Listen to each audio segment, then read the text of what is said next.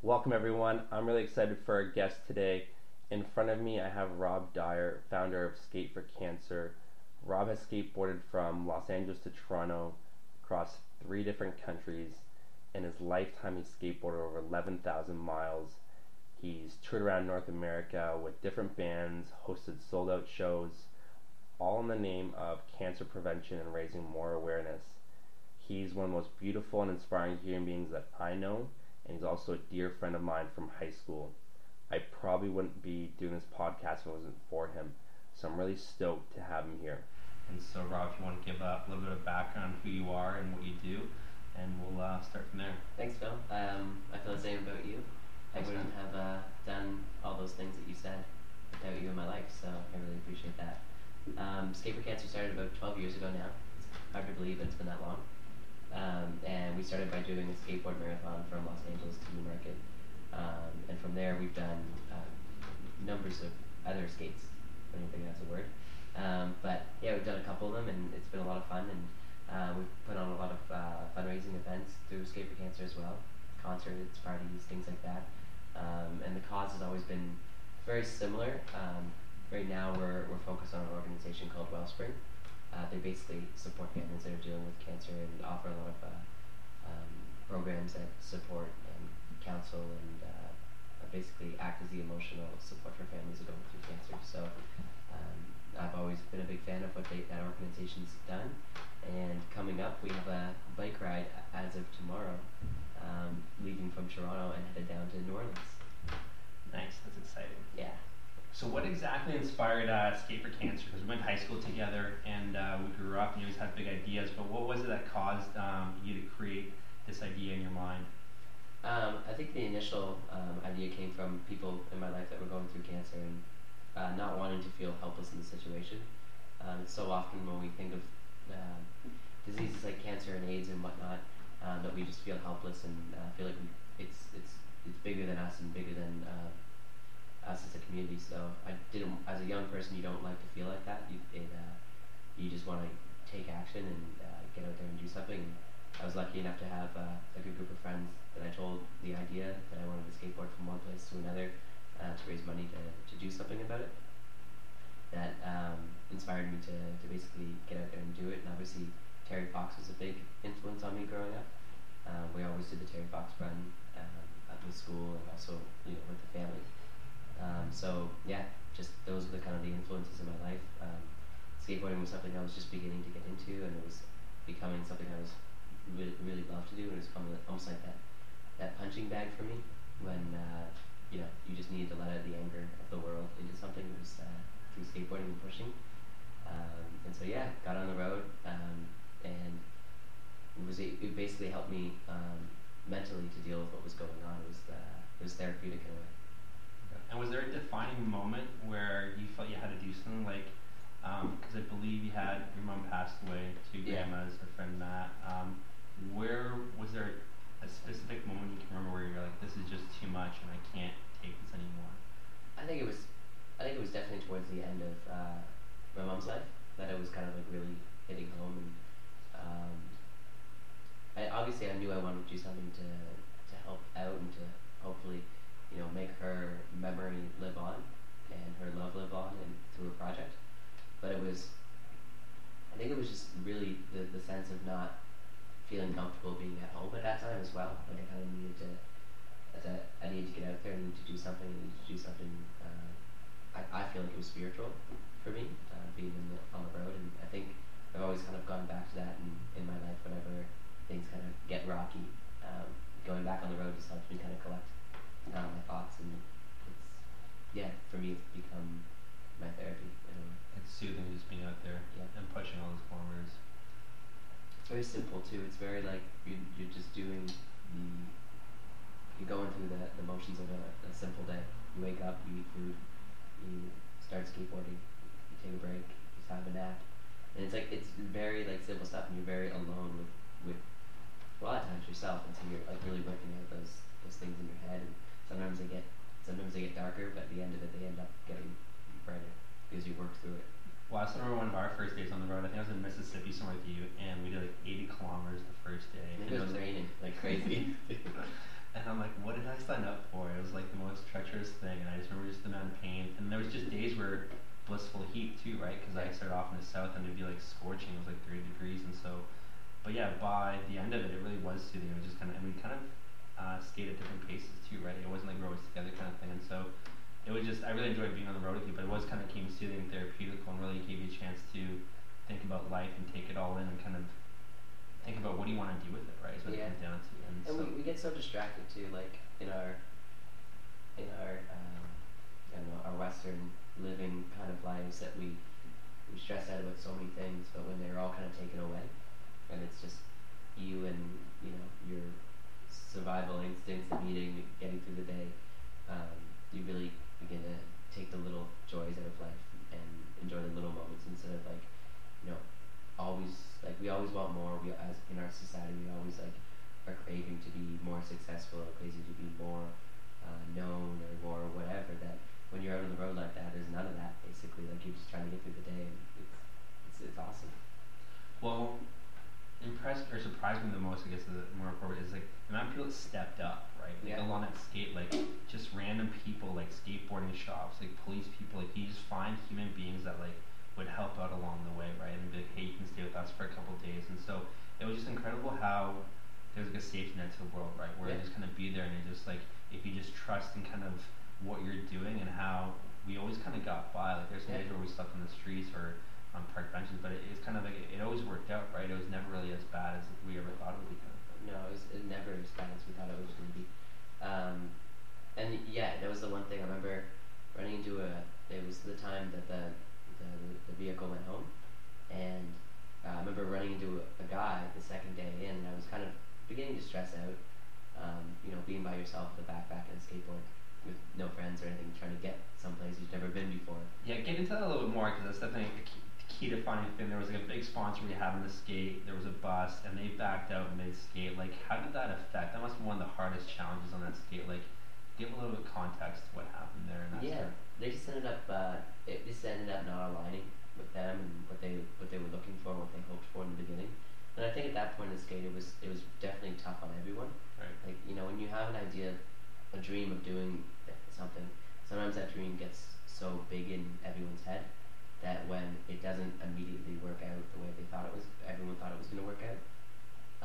That instant gratification, right? Well, it's not even instant gratification. It's like, as people, we do this as well. Like every day, it's like even like going to the gym. Sometimes it's so hard to go to the gym for 5 months when you're not seeing quick results, or you're not seeing what you hoped you were going to see after the first month of going to the gym.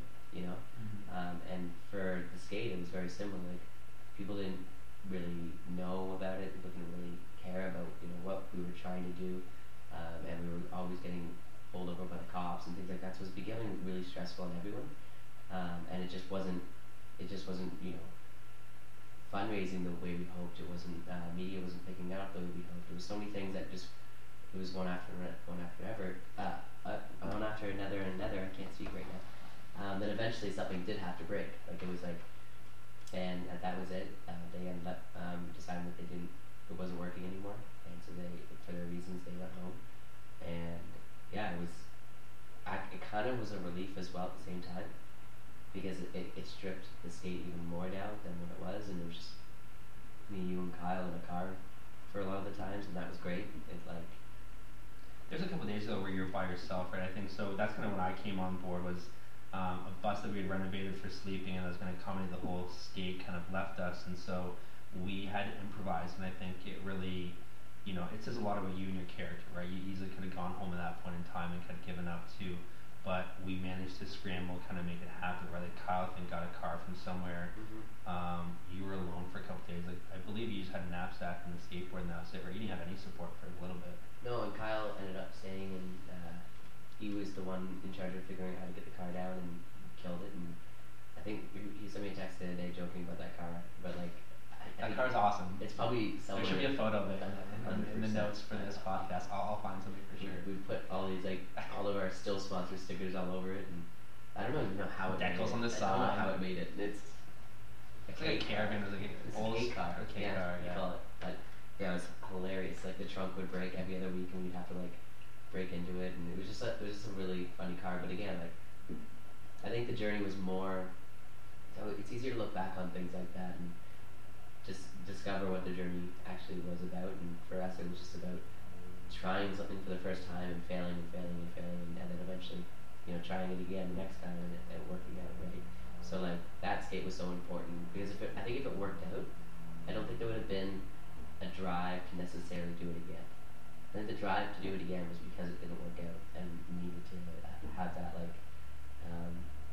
the idea of skateboarding from one point to another solid.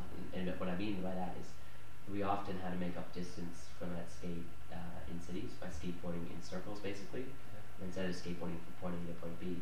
We'd basically get kicked out, like some cop or some city would be like, "Hey, you guys can't skateboard." You were fine. You were rollerblading, so that's fine. But we were skating. Because it's kind of skating, yeah. Yeah, skateboarding though was not a thing that was allowed, but rollerblading was cool. They'd basically tell us you can't skate in our town, and then so we'd have to go and make it up in another town and just like make up the distance, and so it was frustrating. I know you always hated that when that happened. Oh, it definitely made that skate towards the end of it feel like a failure, but that's when we kind of like tucked it away for a while, was because it was just like didn't make sense to keep doing something that like you had so many hard feelings during. Like it was a really hard thing to do, and we didn't know what we were doing, obviously, and yeah, it made it hard to get back out and do it again. But I think the most gratifying thing ever was doing it again and it working out. Like it was something that we thought was going to take 5 months and ended up taking us 5 years to do, right? And I think what I mean by that is that we often put our dreams and our goals in such small boxes of when we think it's going to be accomplished, and if it's not accomplished by then it's a failure. But it's like it's not necessarily like that. Like just keep chipping away at it. Like there's some 16-year-old musicians out there that want to make it big at 19 years old, but they don't necessarily realize that the art that they put out at 19 years old may not necessarily represent them when they get older. And sometimes it's better to break at 32 and be so proud of like that extra 14 years of music that or whatever. I didn't do math well there, but that's off. Right. Yeah. But you know what I mean? It's like you want to. Sometimes it's better in life to be to have more experience in what you're doing. But do you look at the first skate as something that, like, I'm surprised you're saying that it didn't work, like, no, but because you didn't complete it, you finished accomplishment, like, was it a success in a lot of people's lives? Like, do you? I don't think it. I think it was a success in the sense that it got us back out to do it. I don't think, and like you learn. I don't mean that I wouldn't use the word failure anymore, but I definitely used the word failure back then for it, and that's how I felt towards it. But now I use the word success because it got us back on the road and it kept giving us the drive to keep doing it. And I think that was my favorite skate just because of how hard it was and how much you learned. And I think as you get older, you learn to take those experiences and be fond of them, opposed to be upset at them. Mm-hmm. It's like I'm fond of those 3 days, 4 days or whatever it is, that I was alone on that highway. Like that was crazy, and it was awesome. You get older and you're like, that was pretty stupid, but you probably wouldn't do that again, kind of thing. I don't know if I want to sleep under a bridge on a highway again. Probably not the smartest thing that I've done. But it was great. Like I'm sure my dad was probably like couldn't sleep, but at home wondering what the fuck, what an idiot. But my parents were not stoked at all. They were not very pleased with that trip, but that's not the first time. But you do things like that when you're young, and you just like you're so determined, and you're so like, and you say you were saying character. I don't think it's character. I think it's stubbornness. I guess, and I don't know if that's a good thing or a bad thing, but it's definitely gets you through doing something like that. Like you have to be stubborn if you're gonna. Yeah, but being stubborn, you need that, right? Like there's a Will Smith quote, right, where it's like you have to be disillusional to kind of do something really crazy and successful, kind of thing, right? So you kind of have to believe in like the extraordinary, or else it's like if you don't, it's like it's really hard to get up every day and imagine and do it. It's like because if it's rational and easy, it's like everyone would be doing it, right? So it really is about stubbornness. It can be a positive thing too, right? It doesn't necessarily have to be a negative thing. Like any word I think has a positive and negative meaning, right? Yeah. And so stubborn can be used in a good way, just not in doesn't have to be negative necessarily. Totally. That stubbornness will lead you down like great roads, but it'll also lead you down stupid things that you're just like, well, that was not the brightest moment. But yeah. that skate I definitely would chalk up there as one of my favorite memories of, I don't know, like when you're 18, 19 years old, you don't necessarily do things like that, and I was really happy that that's how my friends encouraged me to celebrate someone I love's life. So it was a great way kind of to give something a try, and it led to another 10 years of doing those skates and doing little projects like that here and there, and yeah, it's a blast. So what do you think like you could take away from it? Like what, how did you learn to overcome obstacles? Because it sounds like the first skate was pretty challenging on you, but like what life lessons did you pull away from that, and kind of how do you overcome obstacles in today when you have moments where things aren't working out? Like how do you deal with overcoming that?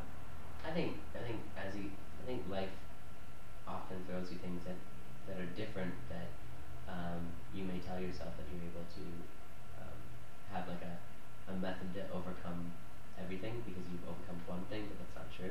It's part of, I guess, life in general is trying to overcome different things all the time, and that keeps life exciting and interesting. That's what we're supposed to do as humans, I think. But I think facing things dead on, and I'm not always obviously good at that. No one's good at that. But like that was the one thing I took from that is when something like that happens in life is to really face it. Doing that skate prompted me into doing interviews, which prompted me into talking about it, which over and over and over again you talk about it, so you begin to like really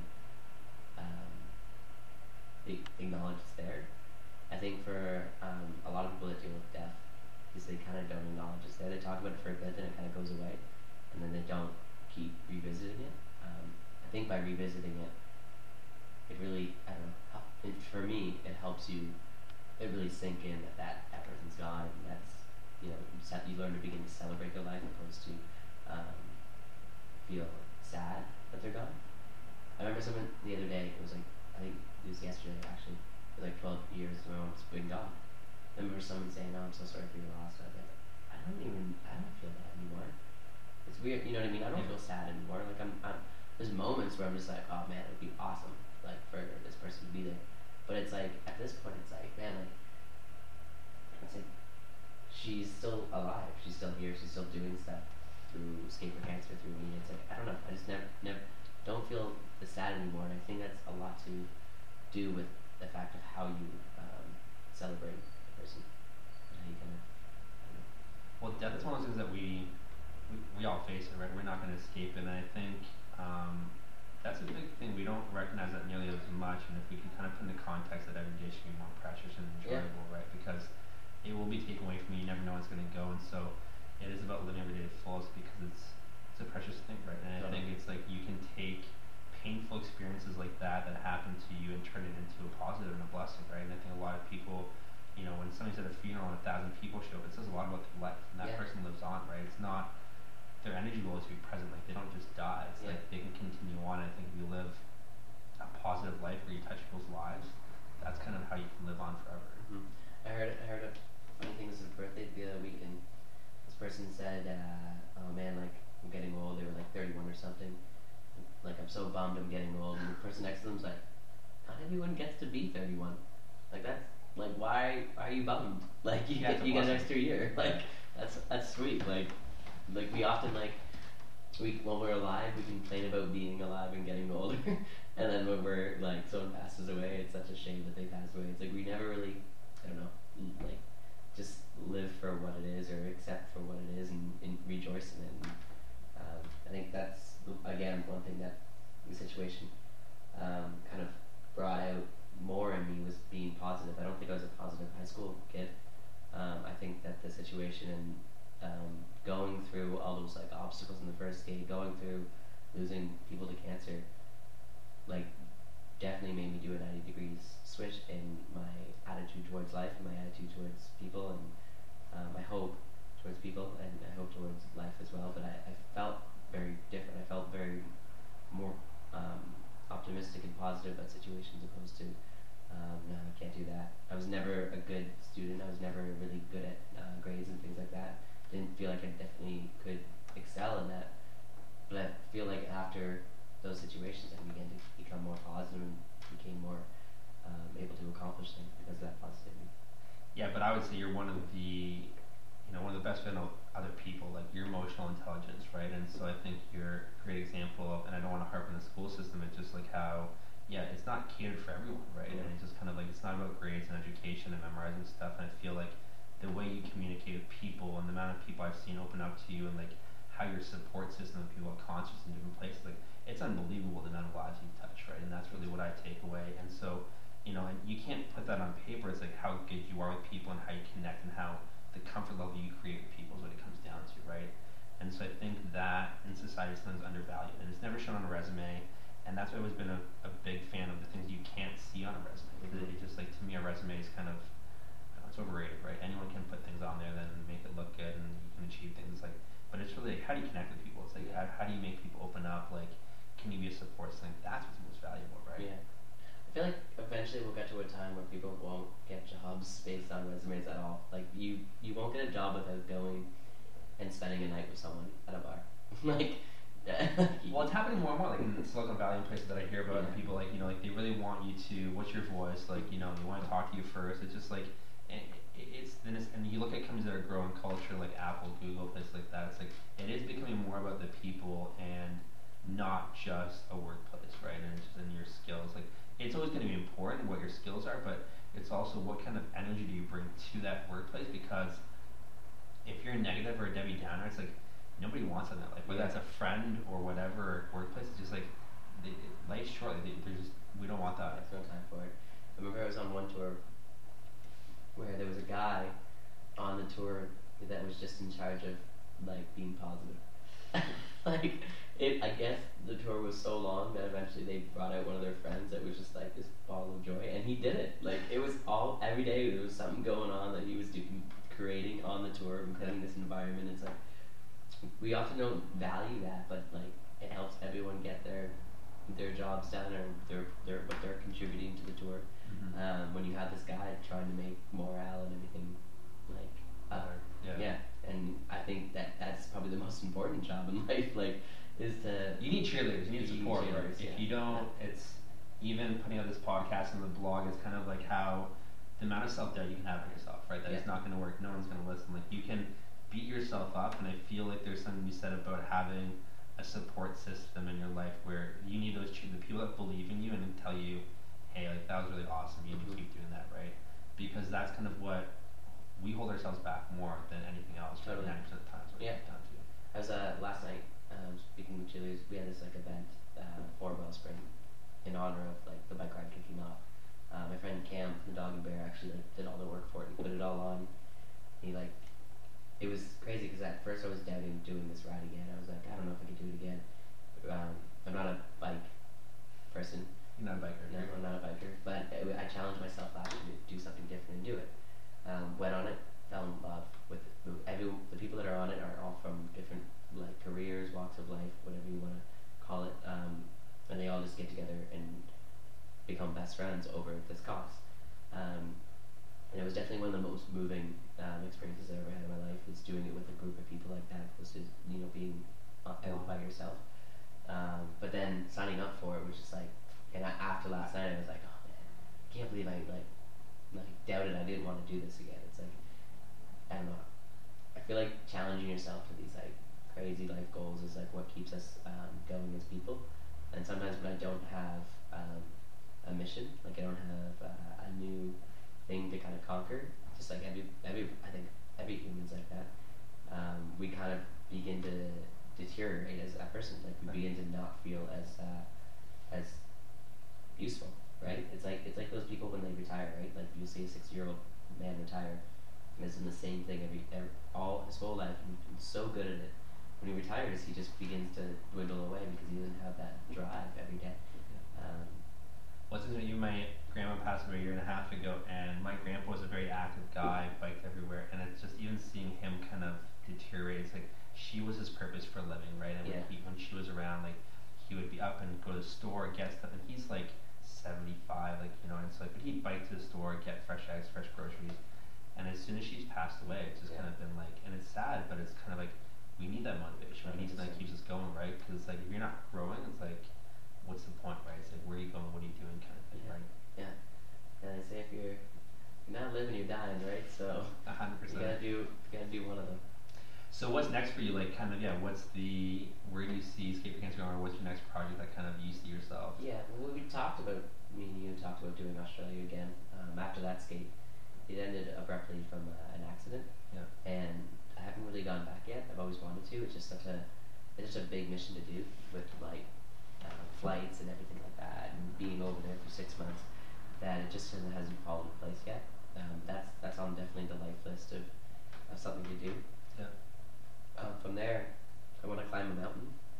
I don't know what. Nice. Is there a mountain you have in mind? We were joking around about Everest yesterday, and then someone. I want to do Everest too. Actually, I would do Everest with you. This is gonna get dark though. Someone at the bar pulled up all the dead bodies that are used as markers on Everest, and I was like, oh man, maybe I should look into this one first. Everything else I just say yes to.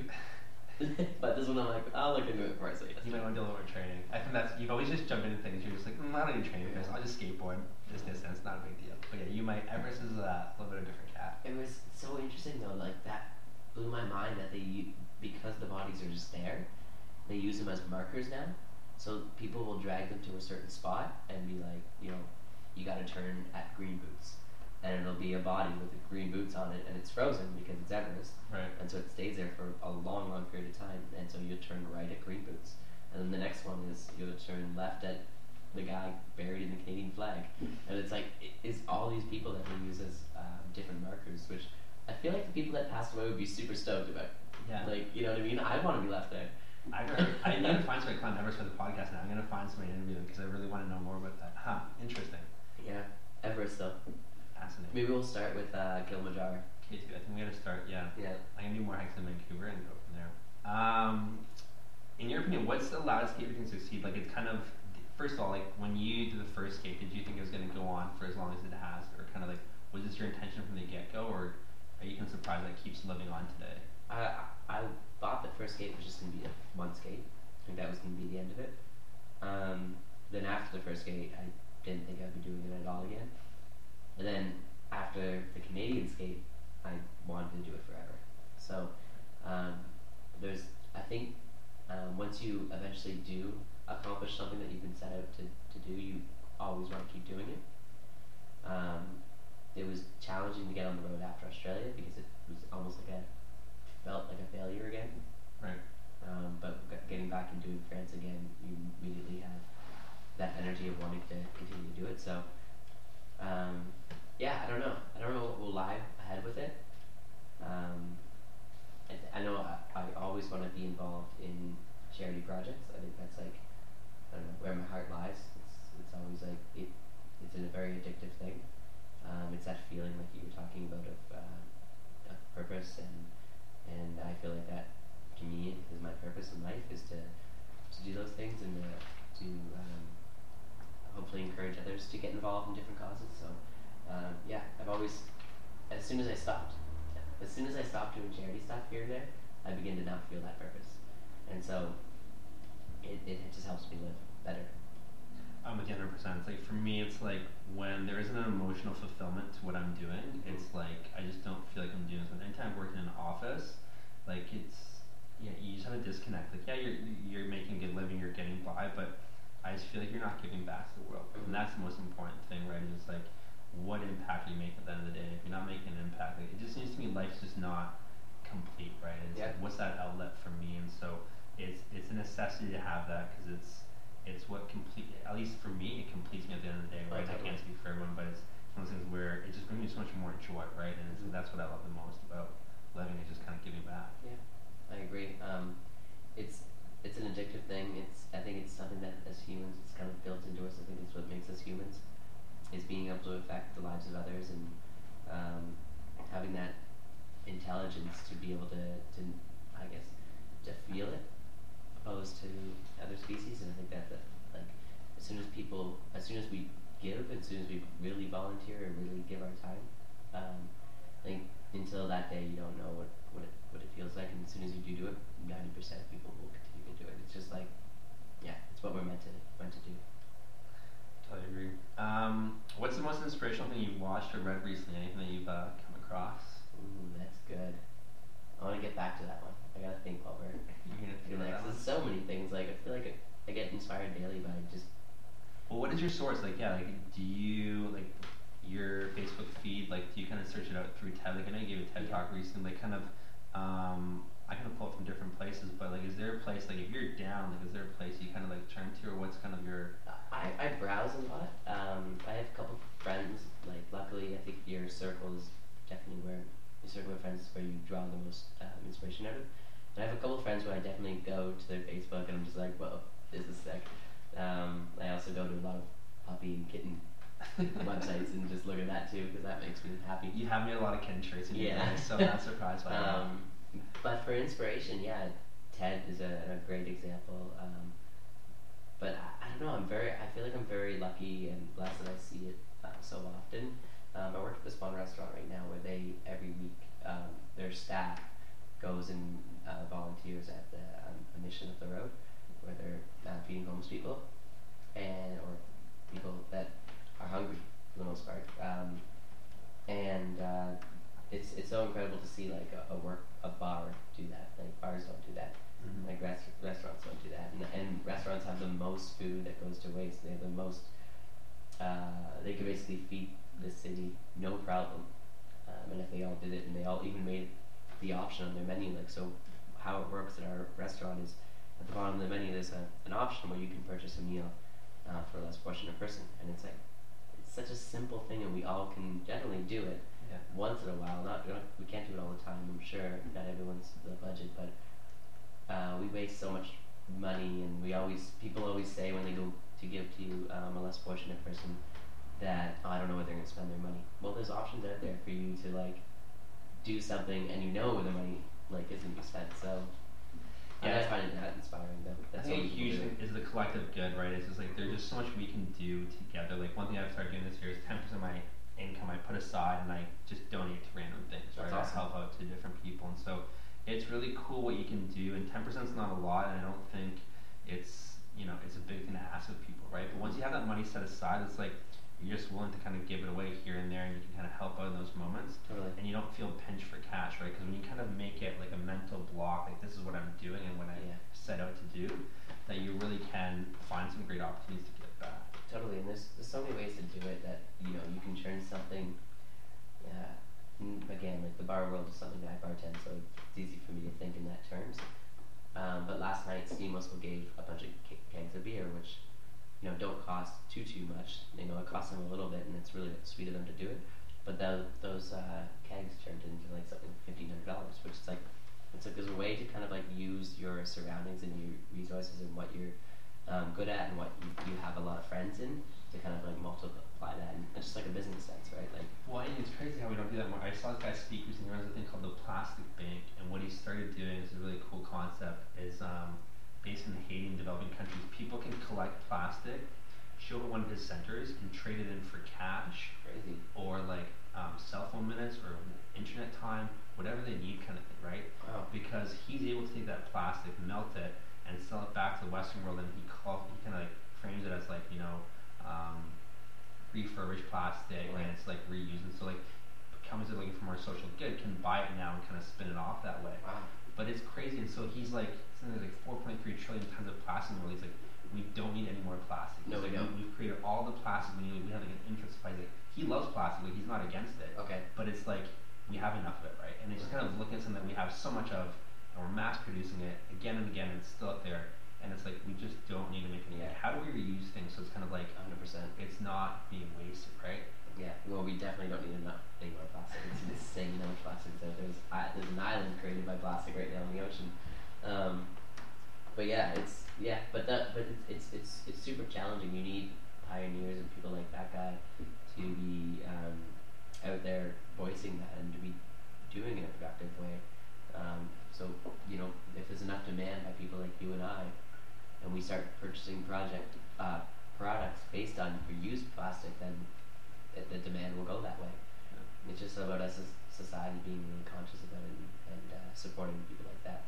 100%. Looking back, do you have any regrets? Like if you could go back in time and change anything that you've done, is there something you would have spin off differently? I'm not sure. I try not to think that way, for the most part. I think I would have gotten back on the skateboard sooner after the first skate. Right.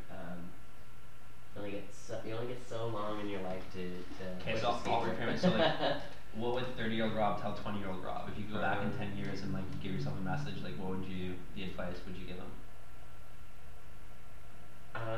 Do skateboard more. Like do more skates.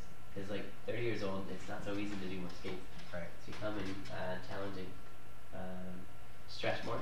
Stretch more. Yeah, 100% stretch more. Because if you don't stretch when you're younger, it hurts a lot more when you're older. And get yourself in the routine of stretching more. I don't know. I feel like taking care of your shell more. I think Your body. Yeah, 100%. Treat your body, because that's the one thing you don't get back. That's It's it. kind of your baby. It's your vessel to make the world better or impact people's lives, and so keep it in good shape, and don't break it down so quickly. Nice. Wellspring, let people know how they can sponsor or help out. If they want to donate, what can they do for this? And tell them more about your bike ride, because it's, how long is it? It's the whole trip is 2 weeks. 2 weeks. We're riding 24 hours a day. Yeah. We split up into groups. Each group rides for 12 hours, and the other group takes over and goes back and forth, all the way until we get hiccups. All the way until we get there. And where are you guys starting? Where are you guys ending? We're starting in Oakville, and we're ending in New Orleans. Oakville, Canada. Those people that don't know that. Yeah, just outside of Toronto. Just outside of Toronto. And ending in New Orleans, okay? Yeah, and so we're cutting down through New York, Pennsylvania, Virginia, and then head down through Tennessee and Georgia, and head into Mississippi. Nice. Which will be great, and end up in Louisiana, which will be awesome. And how many kilometers total is it, or miles roughly? It's 3,000, but I believe that our team has 15 of it, so it's like basically half, or something like that. And they can donate. They can go to wellspring.ca/RobD, and that's my page. But there's a lot of pages on there that you can donate to. I think there's about 15 to 20 riders this year. And if you see us honk, if you don't throw stuff at us, maybe throw stuff at us. Do whatever, but Wellspring's an amazing organization. Been a big supporter of what they do with cancer. We often think of treatment. We often think of What does Wellspring do? For the people that don't know Wellspring, kind of give the rundown on Wellspring, because they're a really cool organization. They're incredible. They do a lot of counseling. They do a lot of peer-to-peer support. They link people up with other people that are going through cancer. Right. And I think that's so often forgotten about. When you're going through something like cancer, you just want to talk about what's going on with your body, what's going on with your head, with someone else that's been through it or is going through it themselves. It helps. And this is something that I've learned from you, is that it seems that people, whether you're young or old, it's kind of traumatic for everyone, right? Okay. And so it's kind of that support network is not always there, and so I feel like that's where you've kind of really seen a gap in what you've tried to do with your mission and with Wellspring, is kind of when people are dealing with cancer, like what is that support system and who can they talk to, reach out to, because it's a very lonely place. And my girl's dating recently, her mom passed away from cancer, the same thing, like she's had no one, right? And it's one of the toughest things. It's like, it's incredible how many people deal with it, because 1 in 3 people have it now, and yet the amount of people that have no one to talk to about it, right, is kind of saddening in a way, because we're a lot of people are going through it, and you think there'd be more infrastructure in place to create a community around that. Yeah, and most of the time when there's counseling and stuff like that, services offered, they're always at the hospital, and it's like the last place someone wants to go after they've been dealing with cancer is back to the hospital. So Wellspring's really good at creating like a homes type feel of a place, and I've always been in awe of what they do. They're a phenomenal organization, and it's something that I feel like I'm probably gonna sign up for every single year at this point. I'm been really suckered in. I've been sucked in. I just have fallen in love with what they do, and I think it's something that needs to be brought more attention to, but also needs to be funded more. They don't take any government funding. Everything that they do is privately funded, so if you get a chance, make a donation. If not, just check them out. If you know someone that's going through cancer, maybe point them in their direction. Cool. And if people want to reach out to you personally with a question, is there a social network or platform they can reach out to you on? Yeah, I'm not as good at Twitter as I used to be. I feel like I just go on Twitter basically to read news, but I'm getting really good at Instagram, so that's always a good one. You can leave a comment on there, and it's just Rob Dyer, DYERS4C, and that's the number 4. So Rob Dyer, S4C on Instagram. don't do this near as much because we're separated by so much land. But all the best on your bike ride, and yeah, great chatting with you. We may try to organize a ride from Vancouver to San Diego next year. So you have no way of saying you can't do that. The bike ride. Yeah. I have no way of saying no to that. I No. mean, it's in your city. So. I'm in 100%. Thanks, buddy. All right, thanks, man. Love you. Love you too.